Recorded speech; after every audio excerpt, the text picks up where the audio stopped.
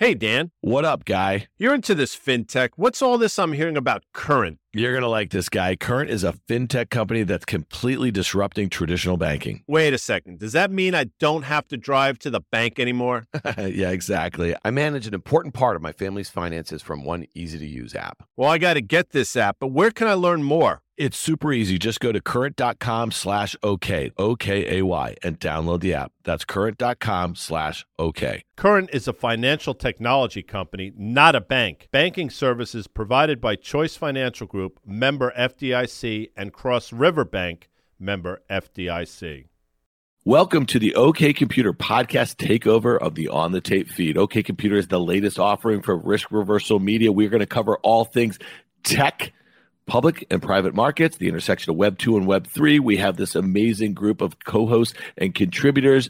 This is going to be in the On the Tape feed for a short period of time. So please follow OK Computer in your podcast stores so you get new episodes every Wednesday on your phone. Thanks.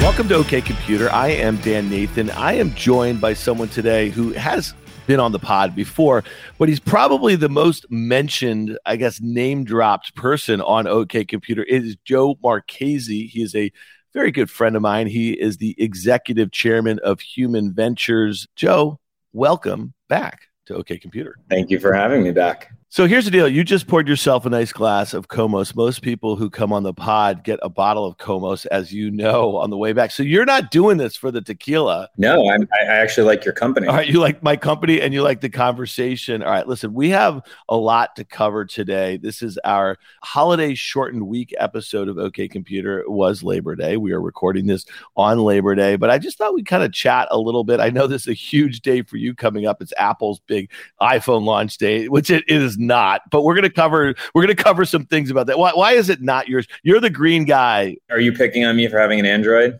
Being a man of the people, like it is much more used internationally as an operating system. You are the green guy, you're WhatsApp guy, and you're the guy with the latest Samsung phone. No, but we're going to talk a little bit about what Apple is doing, possibly on the bundling front. And that is, I think, has a lot of really interesting implications for some of their other services, just kind of conditioning their user to pay kind of monthly fee for the hardware and the services. But I also want to talk about, it seems like you started a digital ad tech company. You sold it to Fox in 2015. You became the head of advertising revenue for Fox Networks. And it's just interesting to me, and you and I talk about this a lot. You've been on CNBC's Fast Money with me talking about it. It seems like the guys who are getting away from the cable bundle are now thinking about what ads look like, right? Because subscriptions were supposed to save content. And then all the bundling guys, I mean, they don't even know what to do. They're just starting their own streaming services because they want the recurring revenue. So just a lot to talk about as it relates to anything that's Disney Plus or anything Plus or anything like that. So I want to hit all that. But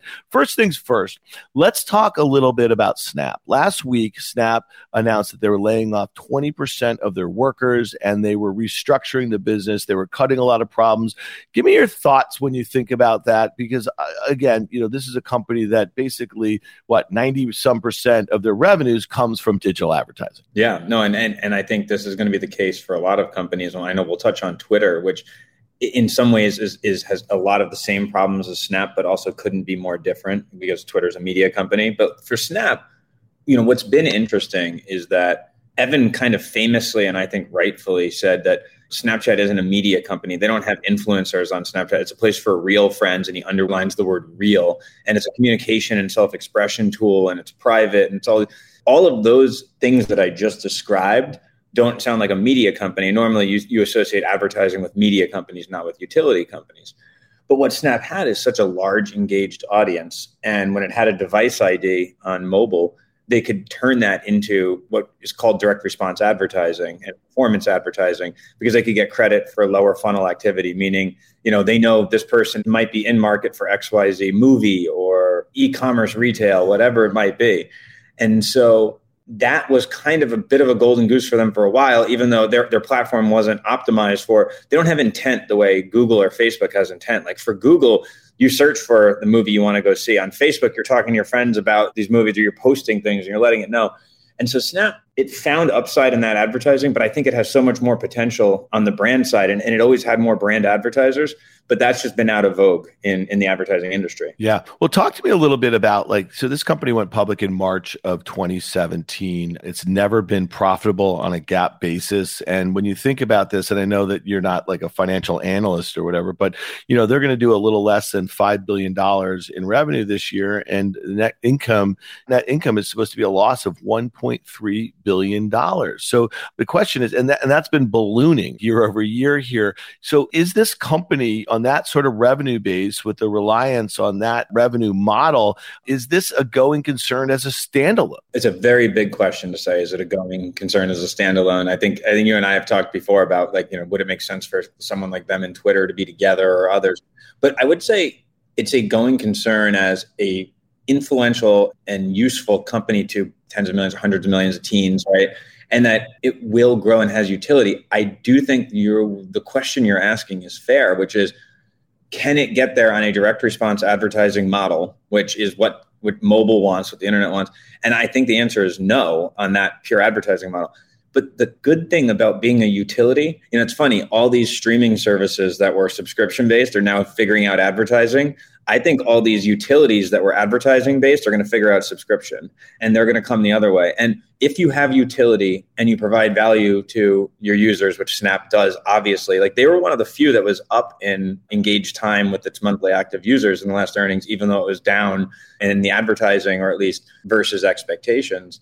So that is the going concern. But I actually think it's a very fair question to say, if they continue to try to chase, you don't try to compete with Google and Facebook and now Amazon on their own turf of knowing who's going to buy a product. I do think that's a losing battle. Yeah, well, it's interesting. And the reason I mentioned, can they go it alone is that, Twitter is obviously a profitable company, similar revenue base. I mean, net income, on a GAAP basis, they're expected to lose a little bit adjusted. But again, similar revenue basis, similar monthly, daily active users, whatever, the daily monetizable active users. I think that's Twitter's metric. They're both in and around that kind of 300 million sort of level here. And so I just go back to it, putting my kind of stock market hat on, is if Twitter didn't have this $43 billion bid from Elon Musk that he's trying to get out of, okay, and this company has a $30 billion enterprise value right now, so it's trading at a big discount to the agreed upon deal. This is obviously going to court. A lot of people think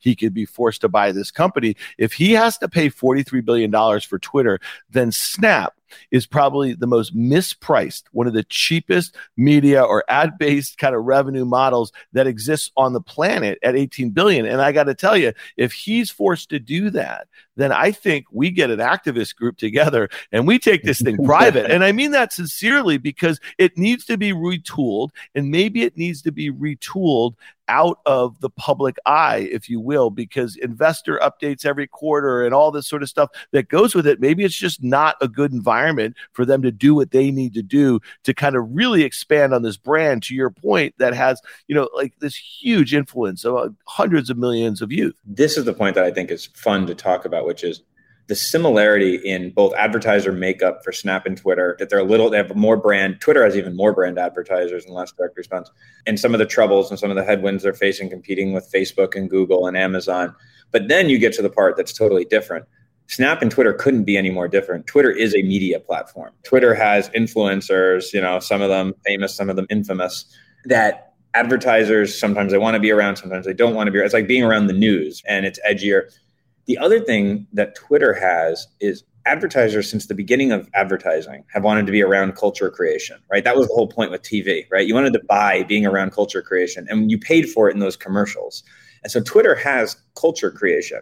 And this is the funny part about the Elon bid, right, to me, which is, if you're Elon or you're anybody and you're looking at Twitter and one day you're like, this company shapes the rise and fall of governments. This company influences popular culture and what's funny and what people watch and the water cooler conversation the next day. It does, but you can't monetize it. And so media companies before Twitter have always had outsized influence in the world and undersized monetization. And it's always been hard to kind of get people to pay for it. Snap, on the other hand, truly is a utility and not a media company. So the question is, Twitter's looking at different monetization streams. They've got a subscription option now. They have a reduced ad load. I think if you get Twitter Blue, you can use the edit button that people have been clamoring for forever. I think that these advertising-based companies are going to start racing towards figuring out how do people value the product or service that we give them? Because advertising as an industry isn't properly valuing their influence because they don't have an ad product that works like that. So let's switch gears a little bit, because part of that Snap announcement last week when they're going to be cutting all those jobs is that two key executives, Jeremy Gorman and Peter Naylor, both of whom are taking jobs at Netflix. That is per the information here. So talk to me a little bit about this, because this is something you've been tracking fairly closely. Now, Netflix has had a hard time with the deceleration, right? Post-pandemic, they saw this huge pull forward, and now they've seen this deceleration of user growth, and they have a lot more competition as it relates to original content. And they've decided that they want to capture some of these non-paying users who are on family accounts, and they want to offer an ad-supported model. So they're going around and they're picking off some big execs from some big platforms. Thoughts here about their success? And I know that they originally were thinking that this might be an early 2023 thing. It sounds like they're going to launch this ad-supported model as soon as November. Yeah, I mean, they launched the ad-supported model by November. It will be a very impressive feat. And I know both Jeremy and Peter, and I am very much rooting for Netflix in this space. Let's talk about what the challenges will be, though. One, live is the cornerstone of brand advertising. Sports, I think 18 of the top 20 broadcasts on television now, and it's just going up, are sports. And that's the anchor, and then you buy a bunch of commercials to go with it. And so that is a big deal. And that's something Netflix doesn't have yet. So if we move past that, the next thing is that you ask yourself the question, is Netflix at the center of culture creation? And it is. So, okay, brands want to be there. But how many impressions are they going to have? How long will commercial breaks be? Which content do they have the rights to put ads into? And then if they don't have a broad base of advertisers, I'm not talking about the top 100 advertisers. I'm talking they need thousands and thousands of advertisers so that you, Dan, when you're binging a show, don't see an ad for the 50th time in an hour. That's the frequency problem. That's the user experience. All good, any entrepreneur or founder that comes through the door at Human Ventures, all good challenges or opportunities. Netflix isn't starting with a legacy ad model that it has to try to fix. It could start and do something bigger and better, something different. The problem is they have to both do something different, and then they have to get a market that is billions and billions of dollars with a lot of momentum behind it. So TV still has it. And the reason TV has it is because if they do leave the television ecosystem, they just go Facebook, Google. They go from above the line to below the line. They're not willing to do anything different in branding, pricing. And so that is both the challenge and the opportunity Netflix has.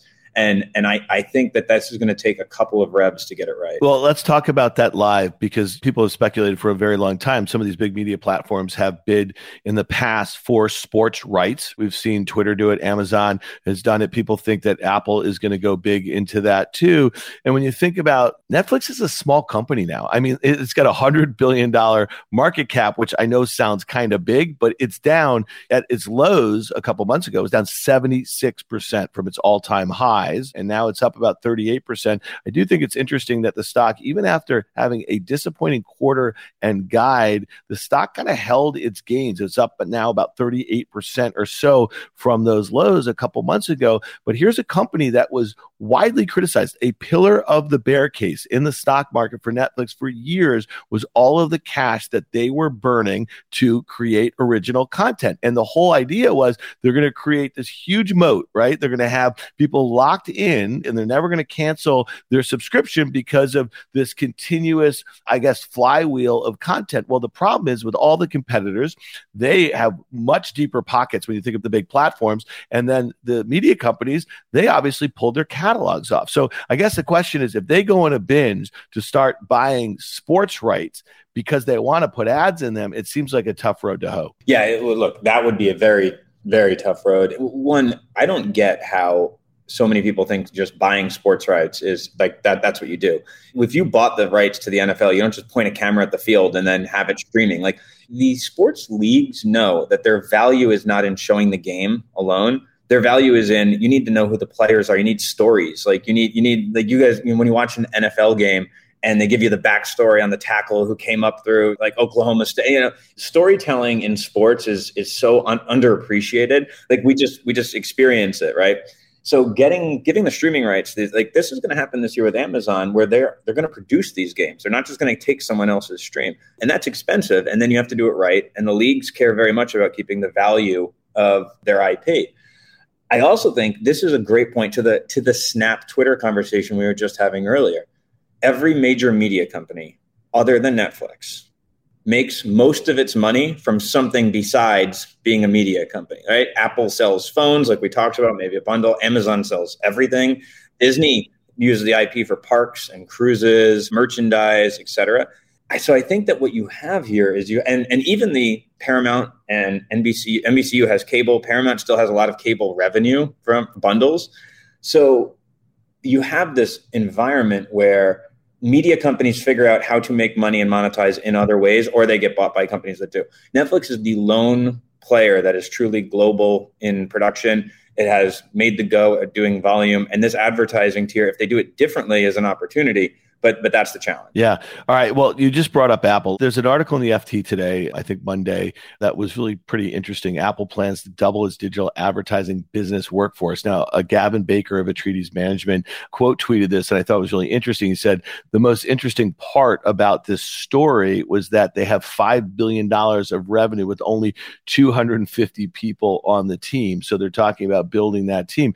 I thought there was a couple of other really interesting things in this article, though, talking about, listen, they have a billion Apple iPhone users. They have 1.8 billion iOS devices out there. When you think about who owns the digital advertising space, they quoted at $400 billion in 2021. So it's Google at about 210 and it's Facebook at about 115. And then everyone else is, the other ones. We'll talk about Amazon in a minute because they're growing pretty fast. Also, what are your thoughts about a company like this that has actually been really careful to diverge too much away from this hardware strategy? Obviously, services is a really important part of the Apple story. It's a much higher margin business, but here's a company that's defied all logic when it comes to hardware because they have gross margins now on their entire business that are about 40% or so, and they literally have like 90% of the gross margin in hardware. So if you want to get a bigger multiple, even on that really good margin on their hardware, the faster they can grow in services and then advertising is better the multiple. So curious your thoughts about Apple's ability to kind of get in there and really grow this to, I don't know, 30 billion, 40 billion, 50 billion in the next 5 years or so. I wouldn't doubt that they can get there. I mean, I'd put it back to you as someone who analyzes companies like this. When you say doubling a staff of that size in a company that big as Apple is, it's still nothing in the grand scheme of Apple, right? So I think that's a good signal to the street saying we're doubling this team means we're taking this seriously. It's a high margin business. But I think that they care a lot about privacy, or at least that's what they're putting into the market. That's, hey, everything we've done that's defanged, pun intended there, some of the advertising businesses was for privacy. And we should discuss that because I have some pretty strong thoughts on that. Well, let's do it. I mean, so it was the app tracking and transparency. And in that FT article, I think it was really interesting. Our mutual friend, David Steinberg, CEO of Zeta Global, he was quoted as saying that this was Machiavellian and brilliant by adopting privacy rules that force rivals to rebuild their ad infrastructure, simultaneously creating an opening for itself to fill the void. They could build it out, their advertising business dramatically, and the air cover is they are protecting the consumer's privacy. So thoughts on that? I'd love to get your take in general on the whole move. I mean, so I kind of agree with him, but I have a more friendly view of Apple doing this. And that, I mean, I kind of somewhat loudly said, even when I was in the advertising business, I wish we could apply ad blockers to everybody's computer. I wish everybody got to start from scratch. Because the ad industry is so polluted. Right. Well, let's take a step back. So about a year and a half ago, Apple, they started advertising all over TV about their privacy, and they created this, I guess it's a kind of it was an Apple-ism, if you will. It was app tracking transparency. So every app that's in the iOS app store, basically there needs to be an opt-in for these companies to track your data. And so what did we see after that? It took a few quarters, but companies like Snap, Twitter to a lesser degree, but Facebook got absolutely nailed. So just describe what happened there. Why did it hit Snap and Facebook so hard? There's a couple of views of it. One is that if advertisers have been taught by Facebook and Google, mostly Google, then they'll go Facebook and now Amazon, If you can't measure it, don't buy it. And all of these companies that were chasing below line needed to close the loop and say, oh, look, see that ad that you served here, the person bought it, 6 months later, 2 months later, 1 week later, pick the time frame. But here's where I diverge from the narrative that's out there that like this really hurt ad effectiveness. This just hurt the ability to get credit for if advertising is working or not working, right? It didn't hurt. Like the ads could still be served in a lot of different ways. Yes, you couldn't follow someone and then serve the ad to them. But I want us to think through something. This is the part that's always bothered me.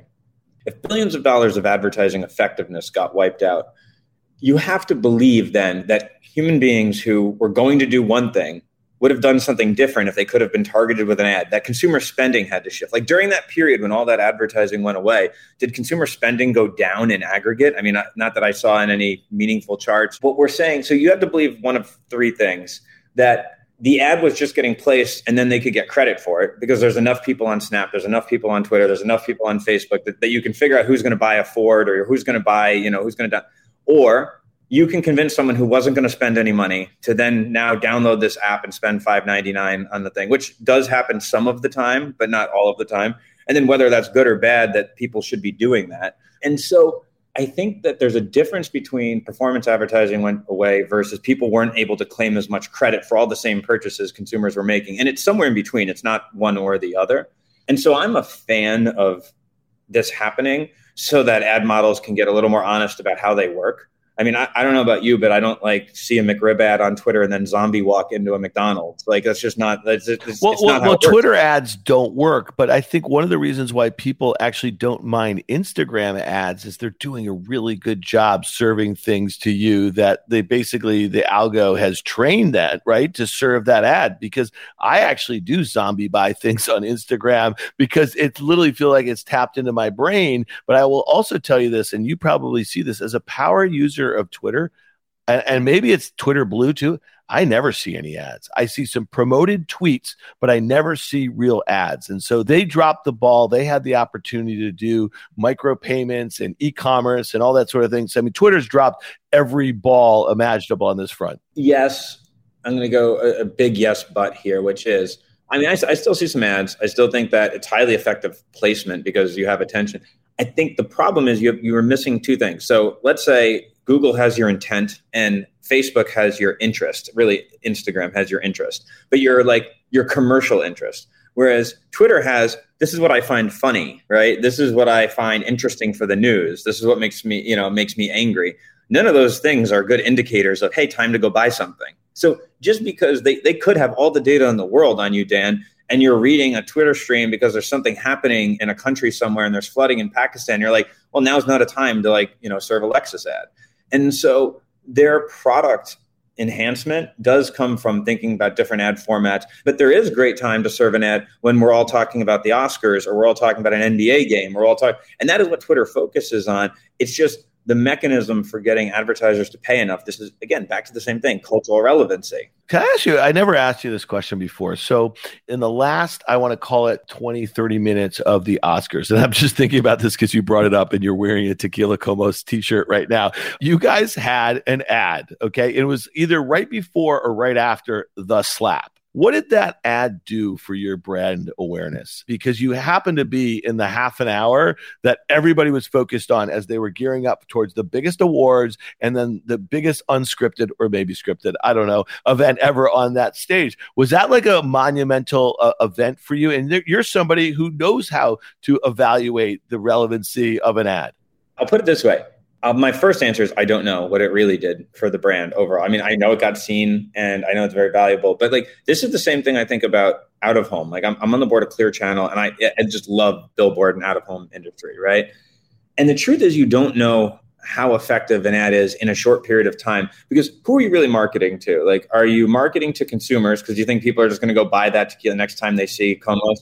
Or are you marketing to the buyer at Four Seasons who's like, oh, everyone who is watching the Oscars is now going to expect that I have this at my bar? Or you go down the list of who you're talking to with it. But then what I think is amazing about big moments like the Oscars, sports, like the NFL, and out of home, it has this very similar thing. They have this bit of meta information in the ad that's not actually in the ad. So you've never seen a billboard that says, we have a billboard, so we must be a serious company, so you can take us seriously, right? But every time you see a billboard, you're like, oh, that must be a serious company. You saw all those all the D2C advertising companies that we've worked with or that we've even seen in the New York ecosystem. There's been a lot of them. Once they move to like subway advertising, billboards, because direct response advertising is a treadmill that you can't get off if you don't build a brand. Building a brand requires that you market to groups of people, not just people buying your product. And so going back to the Oscars or buying a billboard, or like I happen to love trucks because, you know, they're on wheels with advertising. There's just something to advertising like that delivers a message that isn't even in your creative. And that is incredibly powerful. The thing that tech companies are uncomfortable with, and it's because they've been taught by Facebook, Google, and Amazon, if you can't measure, if you don't have an immediate feedback loop, don't buy it. Well, that means that everything that's hard to measure is probably getting wildly undervalued, like incredibly undervalued. Well, it's interesting when I think about that commercial in particular, though. I can only imagine how many people went and just Googled Tequila Comos. Yeah, I mean, right? And so the hits that you had, whether it be on your site or your socials, was probably something that just from a brand awareness stuff made a lot of sense. Just real quickly on the ATT, though, the app tracking, what was the effect on YouTube, for instance, right? Obviously the largest kind of property, if you will. It's really the only social property that exists of all the Google platforms. Just curious your thoughts, like, because it seems like they were kind of unscathed a little bit too. I think they have so much first party data that if you're searching on Google, you're searching on their apps, they have so much information on their own in their ecosystem. I would say that they would be the least affected by that. And I mean, everything seems to have pointed that way. I don't know internally how things moved around. They could have lost some advertisers who were trying to track a certain way and picked up others, but like, they could fill it up. The most interesting thing about YouTube that doesn't get enough attention is that in CTV, in this world where Disney Plus and Netflix and Paramount and go down the list of giant media companies are going, the number one streaming app on the wall is actually YouTube and your TV at home. And that's the number one ad-supported streaming app. It is the most watch time. It's weird to have an 800-pound gorilla that nobody talks about in an ad ecosystem because everyone's thinking about how's Netflix and Amazon and Disney Plus going to do. So I think that that's very interesting. I think the question I've always had is long tail advertising. It's very hard to produce a 30-second spot that's good. It's very hard to produce. Like making a search ad is easy. Making a banner ad is a little less easy, but still easy enough. Making a commercial that's good enough to put in the middle of Stranger Things, good enough to interrupt Game of Thrones, that's pretty hard to not be jarring. And so that shrinks your universe of advertisers significantly. So Netflix was talking about doing a lot of product placement, or that was some of the early thoughts that how they might kind of do that. Is that something that you think is interesting? I do not. I love product placement from a brand perspective, from a publisher and creative perspective. You know, it's hard enough to make a show that's good to begin with, like to make a show that's good and then have product placement. I mean, if you've worked with creators, and I did this at Fox, they'll work with you to a point to bring the Prius into whatever show, ABC, but there's a limit. And then also your problem is, what do you pay for that? How long is the show going to run? Do you know how it's going to rate? Do you know who's going to watch it? So product placement's it's a nice thing. It's like a cherry on top, but it is in no way going to be a driver of massive advertising revenue. Hey listeners, it's Dan here. I want to tell you about a company that I'm really excited about. It's called Current. It's a fintech company that's completely disrupting traditional banking. I'm a new Current customer, and it's already helping me and my entire family manage our finances, all from one easy-to-use app. So try Current for yourself and get the app by going to current.com/OK. That's current.com/OK. Current is a financial technology company, not a bank. Banking services provided by Choice Financial Group, member FDIC, and Cross River Bank, member FDIC. With CME Group's micro-sized futures and options, you can access the same transparency and liquidity of the benchmark contracts with less upfront financial commitment. Diversify your portfolio and manage your exposure with the flexibility of CME Group micro contracts in crypto, metals, FX, energy, and equity indices. Learn more about what adding futures can do for you at cmegroup.com/micros.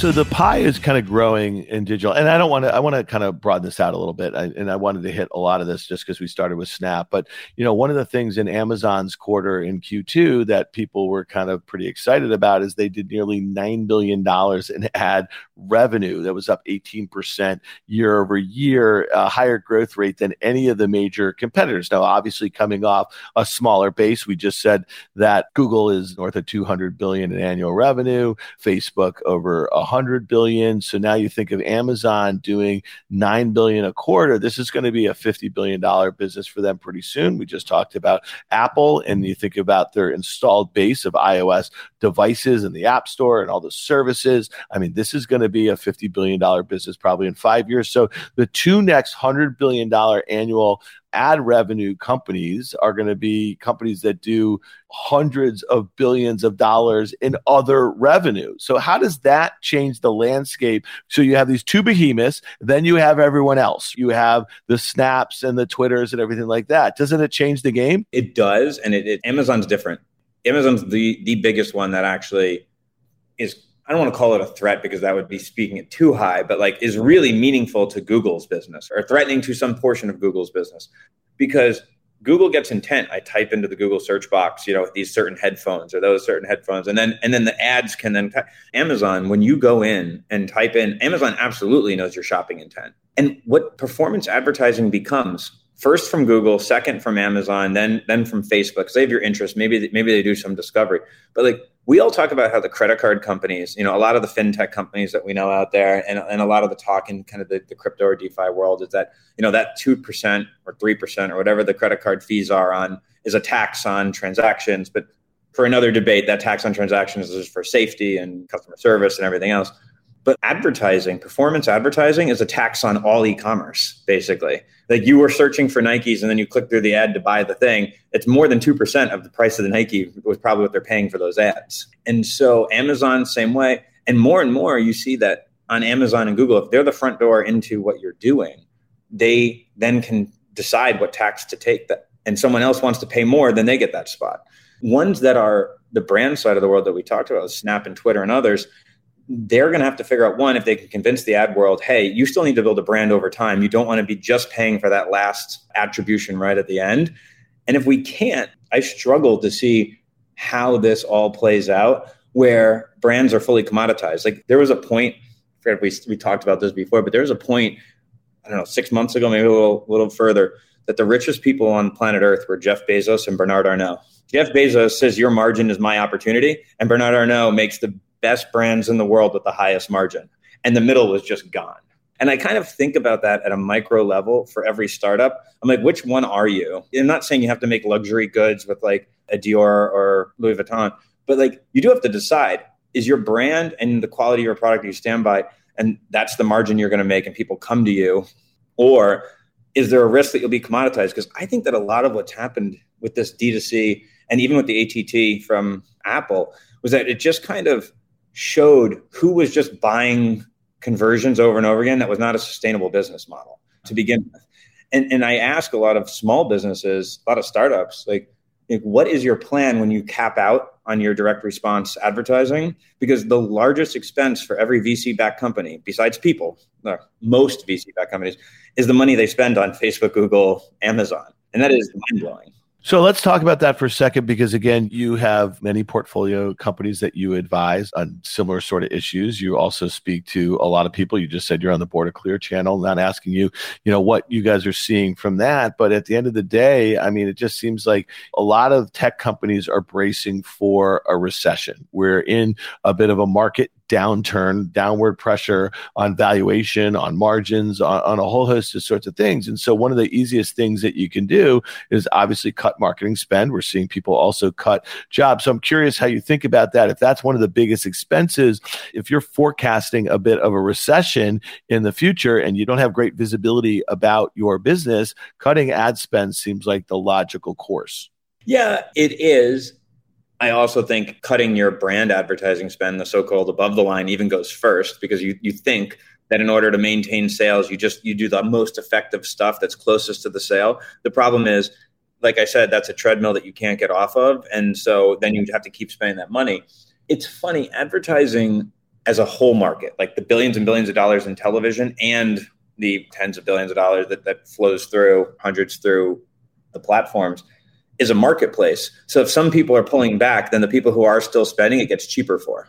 And so the people with a successful product, what we'd call in VC world product market fit, right? I guess just means something people actually want to spend money on or enjoy using, are massively advantaged when there isn't money sloshing around the ad. Because like if every VC-backed company, there's tens of billions of dollars in the market, all going against Facebook and Amazon and Google ads to try to acquire users and get app downloads, even if your product is great, it's hard to reach people. Now in a market where that money isn't sloshing around, really good products can rise to the top. And the company we haven't talked about, which is astonishing this late into a conversation about the ad market, is TikTok.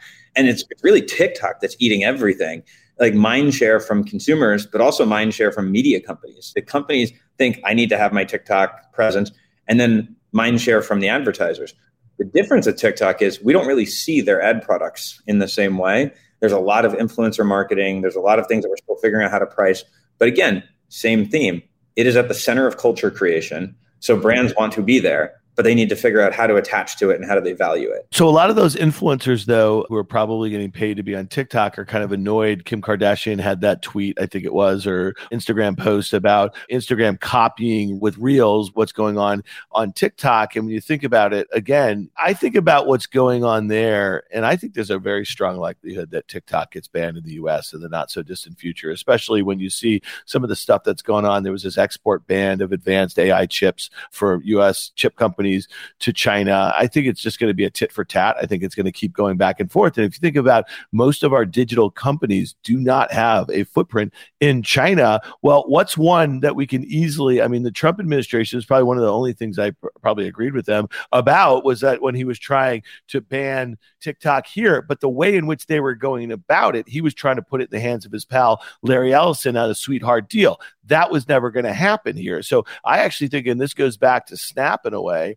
I think if TikTok were banned here in the US, I think Snap stock doubles kind of immediately. And so I look at this period, I think it's been, the sort of disconnect that we've seen in the tech markets, at least in the public markets so far, is reminiscent of what happened with tech stocks back in from the highs in 2000 to the lows in 2002. And just to be really clear, it took the NASDAQ, more than 12 years to get back to those highs from March of 2000. And it's also very similar, but obviously very different by industry and what happened in the financial crisis with financial oriented companies. There's been some generational disconnects, that have happened in the public markets. Now, that doesn't mean the stock that goes down 75, 80% can't get cut in half again, especially in a period where we just don't know what the visibility looks like going forward here, how bad of an economic situation we're going to be in. But I find some of these things that are down 80% really interesting from a brand value standpoint. And I'm curious, again, this goes back to, let's just say Elon, and I suspect he gets out of buying Twitter, and Twitter goes directly. What's your bet over under? If this whistleblower that came out a week or two ago hadn't come out, it really looked like the court in Delaware was moving towards making him close on the deal. He had agreed to close on it. I also think, though, that tech in general and a lot of ad-supported models could be in for a massive reckoning. If it is proven that, Twitter has been fudging a lot of these bot numbers and stuff like that, it's going to be... you got to stop there on bot. This is what everyone's got wrong, right? It's not bots. This is the thing. We've created an image in people who don't really dig into this world too much of bots, like one person could run thousands of accounts. They're more like what they'd call sock puppet accounts, right? And it's a real person signing up for a real account, doing a real thing, right? Or phone farms places, right? Not bots, right? So yes, and then that means Twitter wasn't lying or fudging anything. But they know. And so for instance, if you were looking at that business and you would basically, you see that behavior, they know that it's bullshit. They know it's a farm. And I guess bot is just an all-encompassing term of not a real person, But I think we've always had this idea of there's a certain amount of waste built in. We've made the decision, advertisers, the most culpable group in this whole thing is the advertisers. Advertising broke the internet, right? Because it created perverse incentives. It said, just give me more impressions, do this. And that's why performance advertising became all the rage in internet advertising. Because everyone's like, I have no idea if what you're selling me is real. It sounds shady. I have no idea if anyone's seeing my ad. I'll just pay if someone ends up buying my shit. That was what happened. And that screwed up the internet because then places that were beautiful places to have brands where they say, oh, I can put your Lexus ad here on the New York Times, but they're not going to buy it tomorrow. And they're like, well, I don't really know how to value that. So I'll just keep buying performance advertising. And so it screws the good publishers. But I think Twitter truly does culture create. And like all of that noise it is just noise, but who cares? I think you said if TikTok got banned, which I don't think it will, I think it'd be more likely that it gets cordoned off to the US somehow. Maybe not in like a sweetheart deal, but it becomes a US based business with the financial incentive still going back to its parent company, but with full management here. But if it did, it wouldn't be Snap would go up significantly, but it would be Facebook and Instagram that would breathe the biggest sigh of relief. Like it'd be Facebook and Instagram that has the attention back. But that Kardashian post, far be it from me to know what's happening inside of the head of Kim Kardashian, but was really not about, I want to see friends. It's that on Instagram, you can become a media empire. Like Sam Lessin had a great post on The Information about this a couple months ago, maybe even longer than that. The pandemic really squeezed time.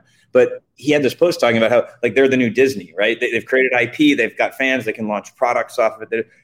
Well, TikTok, anybody could be a star on any given day. And like that's a lot better to have like any given day, pick someone who does the most creative thing that day.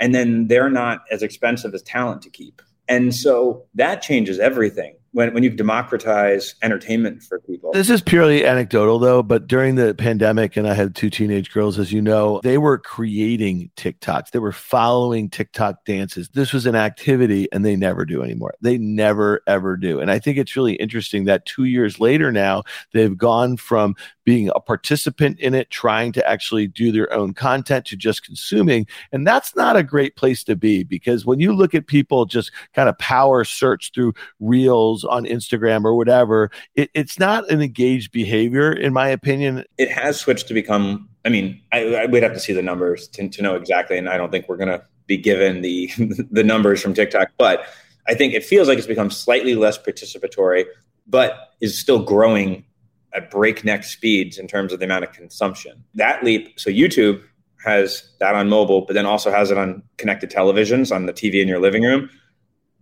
Snap was going to make that transition to the TV somehow with all their publisher partnerships. TikTok wants to do it, and no one else has that. Facebook wanted to do it. Like everyone tried to have video on TV in your home, and they just haven't. Yeah. Well, here's the thing. So let's kind of reset this whole conversation a little bit, because I want to hit 2 more things before we get out of here. It seems like as it relates to the app tracking, obviously works out very well for Apple here. And I thought this was interesting because I mentioned Gavin Baker when I saw that article from the FT, and I tweeted at him David Steinberg's response. And he said, yes, but utter dereliction of duty by regulators, most anti-competitive behavior I've witnessed from any tech company in the last 22 years. If he's saying 22 years, that means Microsoft, right? Prior to that, blatant abuse of market power to the disadvantage of small, medium businesses, whilst, I never use that. Do you use that word whilst? I don't even know. Whilst simultaneously breathtakingly hypocritical. So I think you would agree with that comment. I think that's pretty interesting. No, I mean, yes.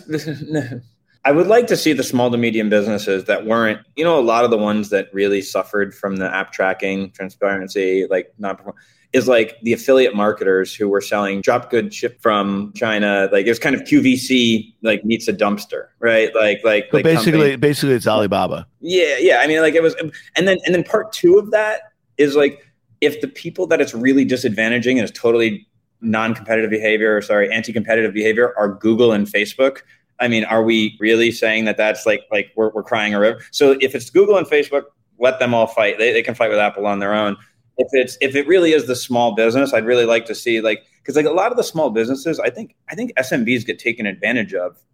All local gets taken advantage of. They overspend on performance advertising because it's very hard to be a sophisticated buyer of performance advertising at that level. And then the ones who are sophisticated are gaming the consumer. So I don't know that I'm too worried about it. All right. Well, there you go. I mean, but to me, this just is positive if you think about it for Apple's stock, if you think the ability to grow a business the way that they've grown services, the way they've grown AirPods. It is, but I think the bigger positive for Apple's stock over the long term is if consumers like the Apple brand. And if this is something that plays with consumers, and it also advantages their ad business, well, even better. But if they say to consumers, over the long term, like you want Apple, that's the most valuable thing in the world to them. Yeah. And so if we're just going to kind of think about this from a stock market perspective, I think it's neutral to positive for Apple. I think it's negative for the smaller players. We just named 5 billion annual that are probably growing less than 20% a year. That's Snap and Twitter. It's probably very negative for Facebook, which has gone negative as far as growth and really putting all their eggs in this, whatever this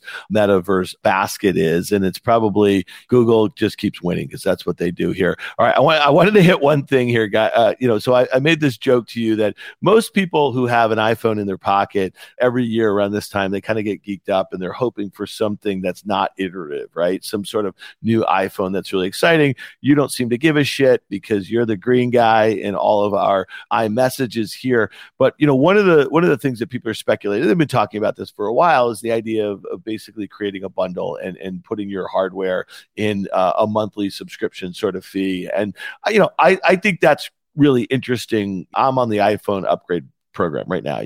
So if they could just make it just so simple for everybody, they give you a new phone every year, you're paying a monthly fee, you're getting a bunch of other stuff, you're getting Apple Plus, the TV stuff in there, you're getting a few other things, and you don't even think about it. I mean, you're there for life, and most iOS users are already there for life. So I think that'll be probably the most interesting thing that comes out of this Apple meeting this week. And I'm just curious how you think about that as somebody who's not in this ecosystem. Yeah, I mean, I am. I'm speaking on my MacBook right now. I actually think that's the most anti-competitive behavior from Apple, is the fact that they make Android users outcast. And I'm not in the family text message with Christy and the family because I don't have an iPhone, although I think I'm okay on that one for now. Don't go, Christy. She might be listening. She's in the other room. But there's a joke that there's only two ways to make money: bundling and unbundling, right? There was an old meme about Craigslist being unbundled into the pieces that all became giant internet businesses. Or our friend Rich Greenfield, who constantly was good luck bundle, good luck bundle, good luck bundle. And now the bundles are breaking, and Netflix and Disney and everyone's looking for what's the new bundle going to be. And here's Apple looking for what the new bundle is going to be. I think it's just hard to be a definitive bundle when you're part of two or three. So it was hard for AT&T to make a bundle because they had Verizon and T-Mobile and things content wanted to live everywhere. Well, but it's funny, Joe, iPhones went from this luxury good to now anybody can have it if you're thinking about it as a utility and a monthly charge. And then if you're getting a lot of other value associated with it, I think that is probably the selling point. That's how they actually grow share in a world where Android phones are 80% globally of market share. And the last thing I'll just say, and you and I have definitely talked about this before, I mean, a pillar of the bear case for Amazon was all the spend or how much money they were losing in the years after they launched Amazon Prime, right? Free 2-day shipping and all the other stuff that went. And now they know, after all of these years of data, probably 15 years, that the Prime user spends 2x the non-Prime or more than that. You know what I mean? But Amazon has so many other things for you to buy. Okay, I'm already a Prime member, so I might as well get my toothpaste here. I might as well order some toilet paper. I might as well look for sneakers here first before I look anywhere else. Whereas Apple, they're going to need that. You don't have impulse buying happening left and right. So I wouldn't doubt them for a second in terms of, great, we're locking into an ecosystem, but everyone's already kind of locked into the ecosystem. Music purchases has gone away. I'll be interested to see how music kind of comes back. Apple TV is the sleeper, I think. I was shocked to see a chart of all the TV operating systems and that Apple hasn't grown its share in the market. Even with Roku kind of being on TVs and Android and Amazon having their own, Apple hasn't grown at all, but they are the best TV operating system experience. I mean, it'd be hard to argue against. On their TV operating system, you have Prime and YouTube TV, and that is the gateway. Whoever controls the TV operating system is going to have a lot to say about what the new ad model is for the world, because they become your home operating system. And that's the most interesting battle to watch. Well, it's interesting. And it seems like that was kind of Steve Jobs' last wish as it related to TV. It doesn't sound like he ever had designs about making the hardware, but he really wanted to control how brands get into. Maybe that's it, Dan. Maybe we stumbled upon it here. Maybe this is the secret hope. Okay, we're going to do the Apple bundle. Okay, I'm going to sign up for the Apple bundle. Well, one part of that is your TV experience will be optimized if you also use Apple on your television. And then if they start to pick up share in TV operating systems significantly, like that, I would say, well, is a it's also out. about the car. And so when you think about what they're doing as far as automotive, it really is about an operating system. And it's about moving towards an autonomous vehicle where people sitting in that car will use that operating system and they will consume content and they will engage with ads. Yeah, but a car, the replacement cycles are longer, and I would no. They're not making the hardware. Again, it's just the operating system in the car. Yeah. That's what I mean. Yes. It's so similar to the home and the car. All right, listen. Let's do one last thing here because this is very important to you. It's near and dear to my my heart. So Tequila Komos, a company that you founded, how long ago with Richard Betts? Yeah, Richard and I shook hands 4 years ago. I think about when we said, I'd say I wanted to support him in kind of this creation. Yeah, and it is a delicious tequila. Our listeners have gotten to hear a lot about it. Hopefully you guys go out and taste it yourself here. But talk to me a little bit about this announcement here, because it kind of came out of nowhere, at least for some of us. I mean, I am just full disclosure an investor and a huge supporter of the product and the brand here. But you guys just had a significant strategic investment in Tequila Komos. Yeah, it was a Gallo family, which are iconic. I mean, they are the largest supplier in the U.S. on the wine side. They have one of the fastest growing spirits businesses. They did a strategic investment, a minority investment. And really, it's just a testament to what Richard's created. I mean, Richard was a former master sommelier, one of very few people to pass on his first test. And he's the first person to quit the court of master sommelier, renounce it. But he just wanted to he'd been making tequila for 20 years and mezcal, and take this idea of winemaking and care and put it into tequila. So it just made it totally different than anything else. And that was something I was pretty excited to support. And this announcement with Gallo it's a very big deal. This has become the fastest growing luxury tequila brand in the world right now, globally. It's we were just over in Europe. So that's by volume, you mean, right? And then from a valuation standpoint, as an investor, I mean, you guys have also gone to 0 to 100 probably faster than any spirits brand ever, I would assume. I don't know about ever. Some of these spirits brands that are celebrity backed can go very quickly up. It's just a question of our goal is to create a generational brand. I'm going to be going out to a bar someplace 20 years from now, and there's the bottle in the back, and I mean it's just an iconic brand and taste that he's created. So it really is thinking about how does this build to scale, and it's with Human Ventures. We do a lot in future of media and attention, future of work, future of wellness. But one of the big things we think a lot about are is hospitality and how people are going to connect with each other, in real life. How do people get together? How do they laugh, cry? And so backing Richard was really just about backing a great human who's a master craftsman.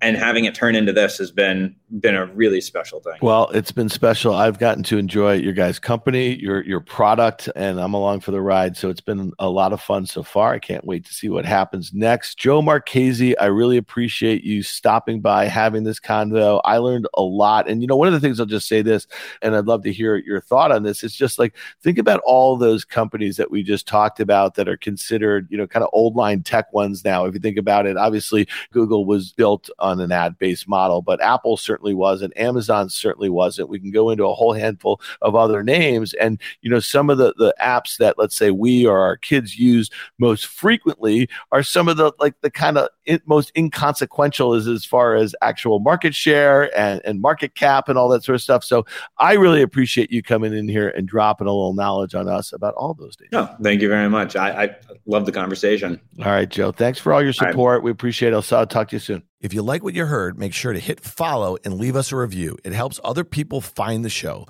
We also want to hear from you. Email us at contact@riskreversal.com.